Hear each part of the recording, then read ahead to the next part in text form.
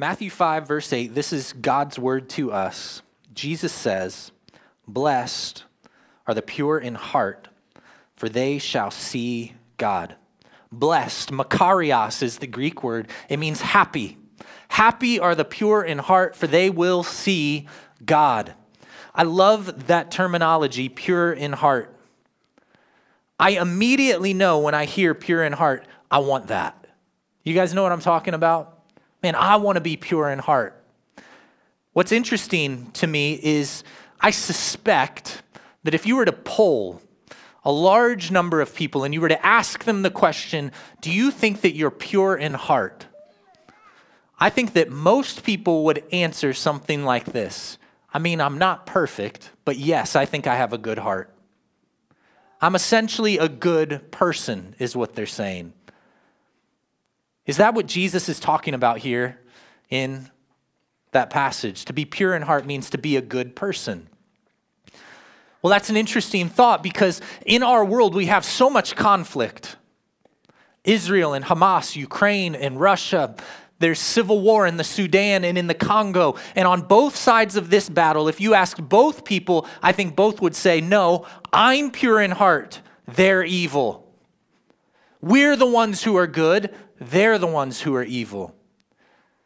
In our politics, every moral question that we ask, it seems like that people can come to vastly different conclusions and yet claim the moral high ground. We're the pure ones.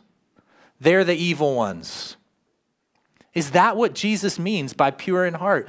That it's just subjective, based on what I think or what I feel or what I believe to be pure. Can I claim, yes, Jesus, I'm pure in heart? Why? Because I feel like I'm pure in heart. Is that enough? Biblically, that is an anti-biblical worldview. Just so you know and realize, God is the creator of all morality. There is such a thing as objective truth. Not only is there such a thing as objective truth, there is an objective standard. There is a moral law. There are moral absolutes. Not only is there a moral law, but there's a moral law giver. All morality is based on God himself. That's a biblical worldview. And not only is there a moral law and a moral lawgiver and absolute truth, but we will be held accountable to those standards as his creation. And so when we break those moral laws, we are by definition, biblically, we are no longer pure in heart. And it doesn't matter what I think or what I say. It doesn't matter what culture says about this truth. It doesn't matter what someone else says about morality. At any place in time in which my morality contradicts what God's absolute truth says, at that moment, I have chosen to set myself up as God and say, I am the one who decides. So being pure in heart can't just be subjective. That can't be what Jesus is talking about. What does it mean to be pure in heart? This is the challenge for us. Every time we go to Scripture, this is the challenge. To not go to Scripture hoping to validate my prior opinions about a topic, but instead to discover what God's Word has to say to me about the topic. You understand that, right? So often we open up this Bible hoping that it will validate my prior opinion, but this is God's word to us. It teaches us about him, about us, about the world.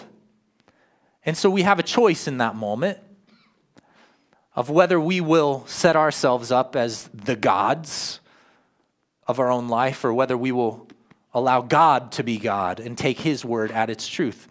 And so God's word says that that word pure has a definition. It has a meaning. Let's look at that word pure. The Greek word is katharos, and I know I'm not pronouncing that right, but it was a kind of a hard one to pronounce. So katharos is what we're going with. There's multiple definitions that you'll see for katharos. It's used in different ways throughout Scripture. The first one that you'll see is in the Levitical sense. Pure in a Levitical sense. some quick background. When God gave the people of Israel the Mosaic law, he said that these are the laws that you have to follow in order to remain pure. In order to be in the presence, to live in the presence, these are the people of God, that's Israel. In order to live in his presence, they had to follow a specific set of laws.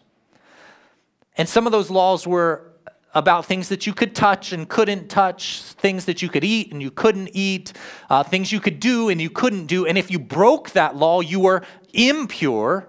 And then you had to sacrifice something. Blood sacrifice had to cover over that purity. Now, there's a lot of reasons for the Mosaic law. We don't have time to get into that. It's supposed to awaken in Israel a conscience, help them to understand the righteousness of God, help them to understand the seriousness of sin, all of these things. But there was purity and impurity. Now, the very best in Israel at following these Levitical laws were the Pharisees.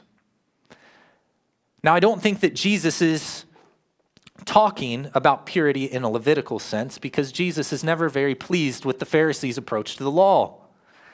Just take Matthew chapter 23, verse 25 and 26, for example. He says, "Woe to you, scribes and Pharisees, you're hypocrites.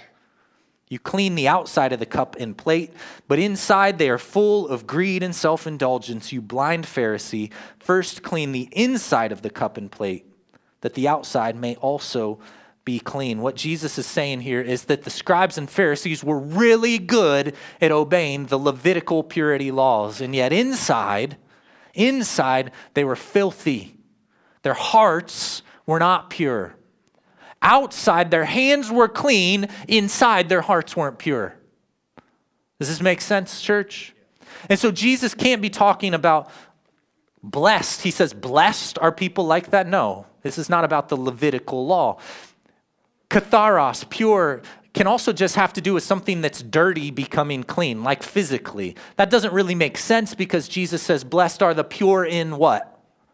Heart. Blessed are the pure in heart, which means, you can't take soap and water and scrub your heart off. You're not getting dirt off of that. So what Jesus is talking about here, it's not Levitical, it's not purity in a literal sense. What he's talking about is purity in an ethical or a moral sense. So we've got those three different senses of pure. We've got Levitical, we've got literal, and now we've got this ethical and moral sense. This is what Jesus is talking about here. Now, there's really a couple different components of what it meant to be morally pure. But ultimately, what he's talking about is sin. Sin is anything that goes against God. Any rebellion against God is sin.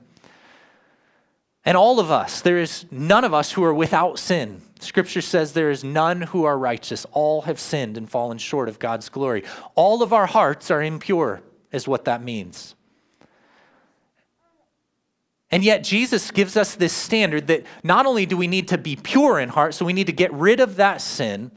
Elsewhere, we know that not only can we not do bad stuff, so it's not like don't just sin, it's also we need to do the good stuff we're meant to do.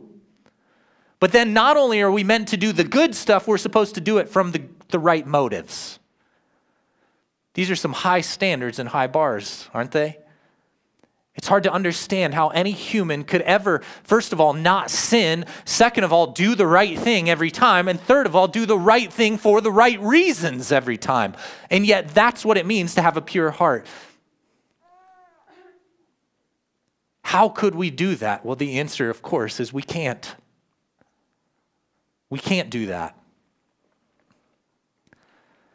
We talked last week about how we have officially turned the corner when it comes to these Beatitudes. The first four Beatitudes in Matthew 5, 1 through 6, have to do with the inner attitudes of the heart.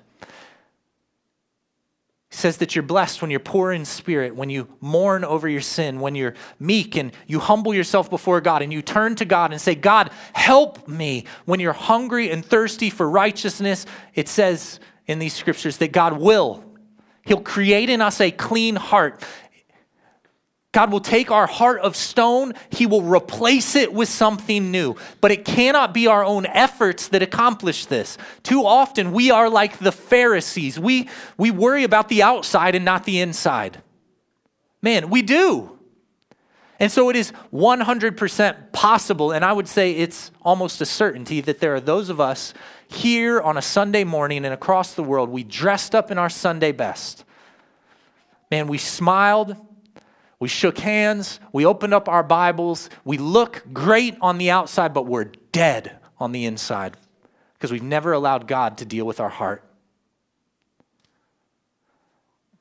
Jara and I, we have 2 little kids and we drive a minivan. And I'm not ashamed of that, by the way. Minivans are awesome. But I'm telling you, every once in a while, it looks like a bomb went off in my minivan. Can I get an amen from any parents in here? All right? But that bomb is somehow made of Legos and candy wrappers and kids' water bottles. But it's awful. I would be embarrassed sometimes to invite people into my crazy kid minivan. Now, I can deal with that problem. I can clean it up. Or, and this is what we often do as people, we could take that minivan to the car wash. And we can get that outside looking real clean and shiny. And we can make sure that whenever we pass somebody that we know, we're driving just fast enough that they can't see the mess inside. We can smile, we can look out the window, but we're not stopping to show you what's going on. This is the same thing that we do spiritually. We settle for looking good on the outside, getting all cleaned up, doing the right things, but we're not letting anybody get in to see the mess that's really in here. We don't have to live that way.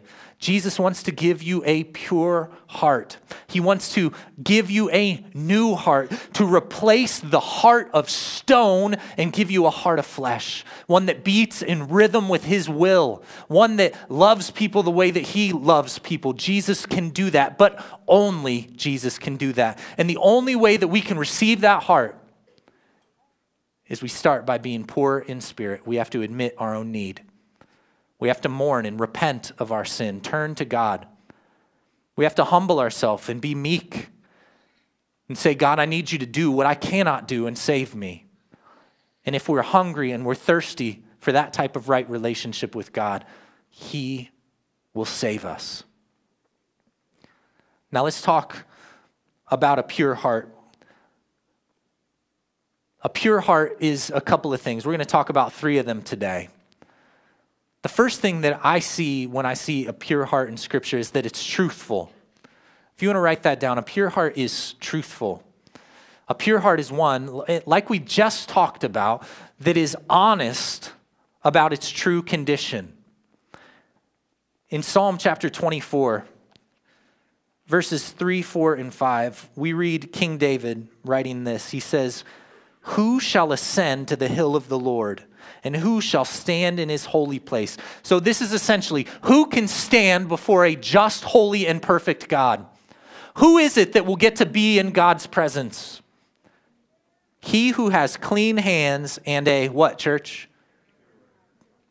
He who has clean hands and a pure heart, who does not lift up his soul to what is false. If we want to stand before God, the first thing that we have to have as a pure heart is a truthful heart. We have to be honest about our own condition. Now, the joy in that is that when we're honest about our own condition, God will save us, right? And so it's not just that we turn to God in this one moment of repentance. A pure heart isn't just truthful, it also begins to pursue after God. And that's the second thing. A pure heart is first of all truthful, honest about its condition, turns to God. He cleans us up, and then we pursue after him. So often people think that our salvation is the beginning and the end to our walk with Christ. Just pray a prayer, just raise your hand, just walk forward, and yet that's just the beginning. When the Apostle Paul is talking to Timothy in 2 Timothy chapter 2, verse 22, here's what he tells him. Here's his advice.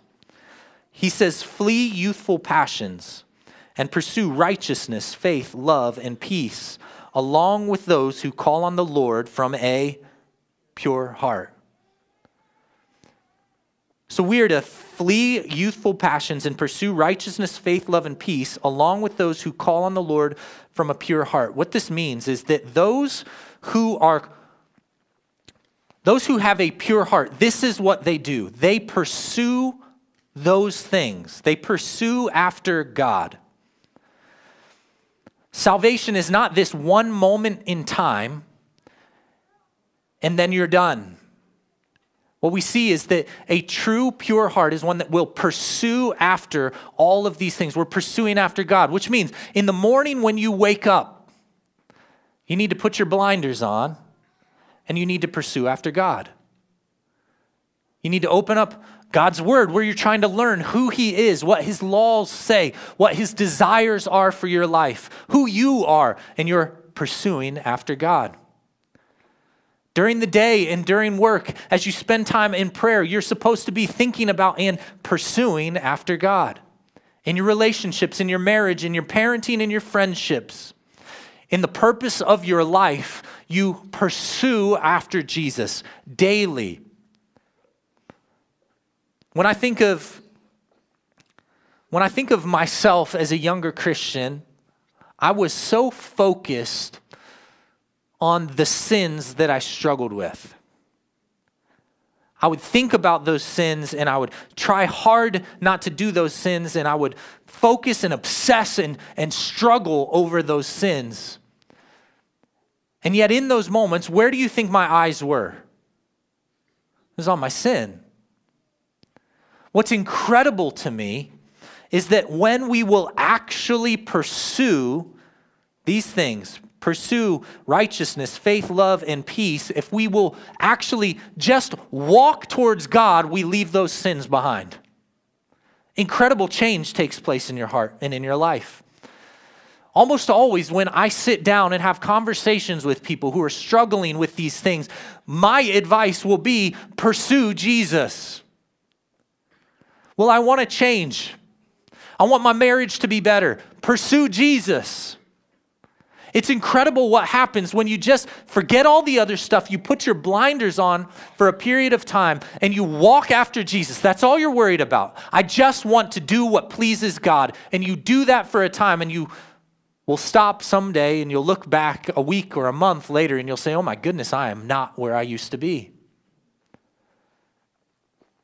And one of my favorite parts is that what Paul says is that when we do this, if we're doing it correctly, it says that we are going to be pursuing this relationship with God along with others who are calling on the Lord from a pure heart. This is not a journey that you're meant to walk alone. One of the great joys of my Christian life are you guys. My brothers and sisters in Christ that I get to pursue Jesus with. You encourage me. You challenge me. I have people that admonish me. I have people that lift me up, and I have people that sometimes give me some constructive criticism about my life. The Christian faith is not something you're meant to walk alone. As you pursue Christ, you're going to leave those youthful passions and lusts behind. But as you're walking with other people, they will help you along that journey. So if you're not in a small group, that's what our small groups are for. To build relationships, to build friendships, to grow in your discipleship, to have spiritual leadership in your life. You need to be in a small group. So a truthful heart we see is the first step. So a pure heart is, first of all, it's truthful, right? A pure heart is one that is going to pursue after God. And then over and over, you see that a pure heart is a heart that loves others. I could have picked dozens of verses that talked about this one topic, that a pure heart loves other people. Sometimes we want to know, how am I doing in my walk with Jesus? How's it going? One simple test is, how well are you loving other people? In 1 Peter chapter 1, verse 22 and 23. And I just picked these verses because I felt like they were helpful. But man, there are so many verses that show that this is how this works. Here's what Peter says: having purified your souls by your obedience to the truth, for in sincere brotherly love, love one another earnestly from a pure heart. A pure heart loves one another earnestly, with conviction, with effort, with action. It says, since you have been born again. Since you have been born again, this is the starting point. Our new life in Christ. When we're honest and truthful, we turn to him, he gives us a new heart. And when we turn to him and we pursue him daily pursuit, you put on those blinders and you run together. There's this African proverb, you've probably heard it, that if you want to run fast, you run alone. But if you want to run far, you run together. And that's just biblical truth. When you pursue Christ with others, you're in it for the long haul. And then your life will demonstrate a love for other people. A pure heart loves others. And what Scripture says, what Jesus says is you will be blessed because you will see God. Blessed are those who are pure in heart. They will see God. Now, there's two different ways that you can understand that. And I think that for us, there's two different sources of hope and joy. Number one, if we do those things, if we're pursuing God from a pure heart, we will see him move. We'll see him move here on this earth. We'll see him do incredible things in our hearts and in our lives.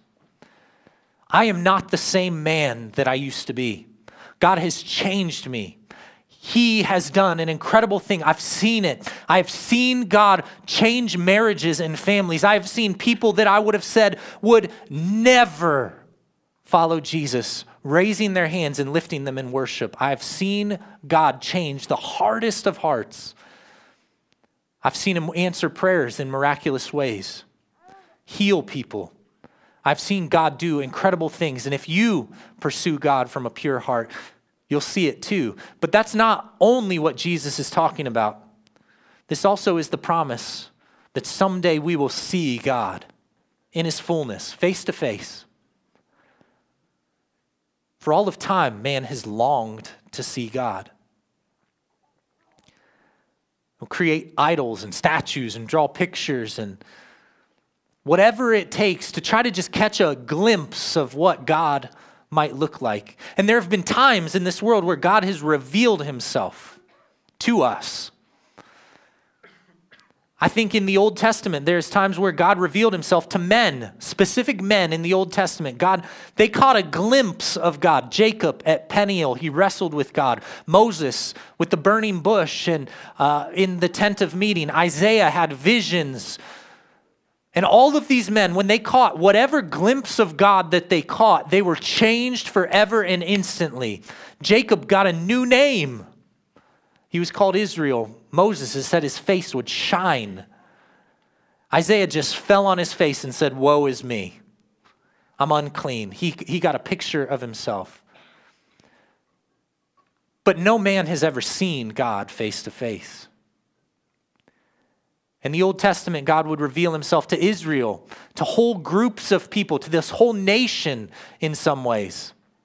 When Israel wandered in the desert, God revealed himself as a pillar of cloud by day and a pillar of fire by night. When God met with the people of Israel on Sinai to make his covenant with them, there was fire and there was smoke and there were earthquakes and people were terrified for their lives, fell on their faces. Just because God's presence was there. Solomon, when he dedicated the temple, it said that a cloud came down and it filled that whole temple with God's presence. And yet, although Israel experienced these miraculous things, they never saw God face to face. The closest we've seen, of course, is in the person of Jesus. God was revealed in Jesus. In Colossians 3, we read that he is the image of the invisible God, the firstborn over all creation. In John 1:1, we see that he is the Word made flesh who came and dwelt among us. Jesus is the clearest picture that we have of who God is and what he looks like. But God is not flesh like we are flesh. Church, someday we will see God face to face. He will be revealed to us who call on his name, who have been saved, fully revealed in heaven. Man, I long for that day. I sometimes find myself wishing that I was born a long time ago, that I could have been and walked with Jesus, right? I don't know if you've ever thought this way. Because I read the scriptures and I can see Jesus in the scriptures, and I have the Holy Spirit in my heart, and I can see Jesus in there, but I want to see him face to face. I want to walk with him and talk with him. But because we live in a sinful world, and because I'm clothed in sinful flesh, and because God dwells, as we read in 1 Timothy, as God dwells in unapproachable light, I can't see him face to face. He is perfect and holy and pure, and I'm impure. But someday we will. John, his apostle, caught a glimpse of God. He gives us this picture in the book of Revelation in chapter 22, verses 1 through 4. This is at the end of the whole Revelation. And he's talking about heaven. And this is a promise to you and to me. And here's what he says. This is what we read in 22:1. The angel showed me the river of the water of life. It was bright as crystal. It was flowing from the throne of God and of the Lamb through the middle of the street of the city. And also, on either side of the river was the tree of life, with its 12 kinds of fruit, yielding its fruit each month.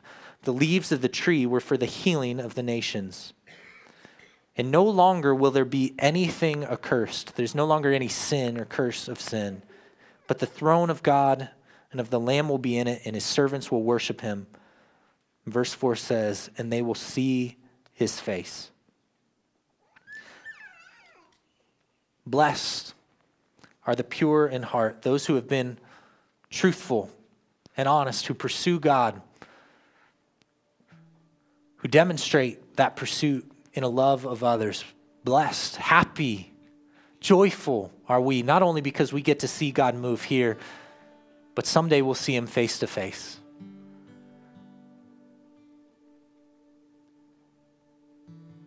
Would you pray with me? Lord, I long to see you face to face. God, when this world wearies me, when I'm tired, when I'm worn out and I'm frustrated,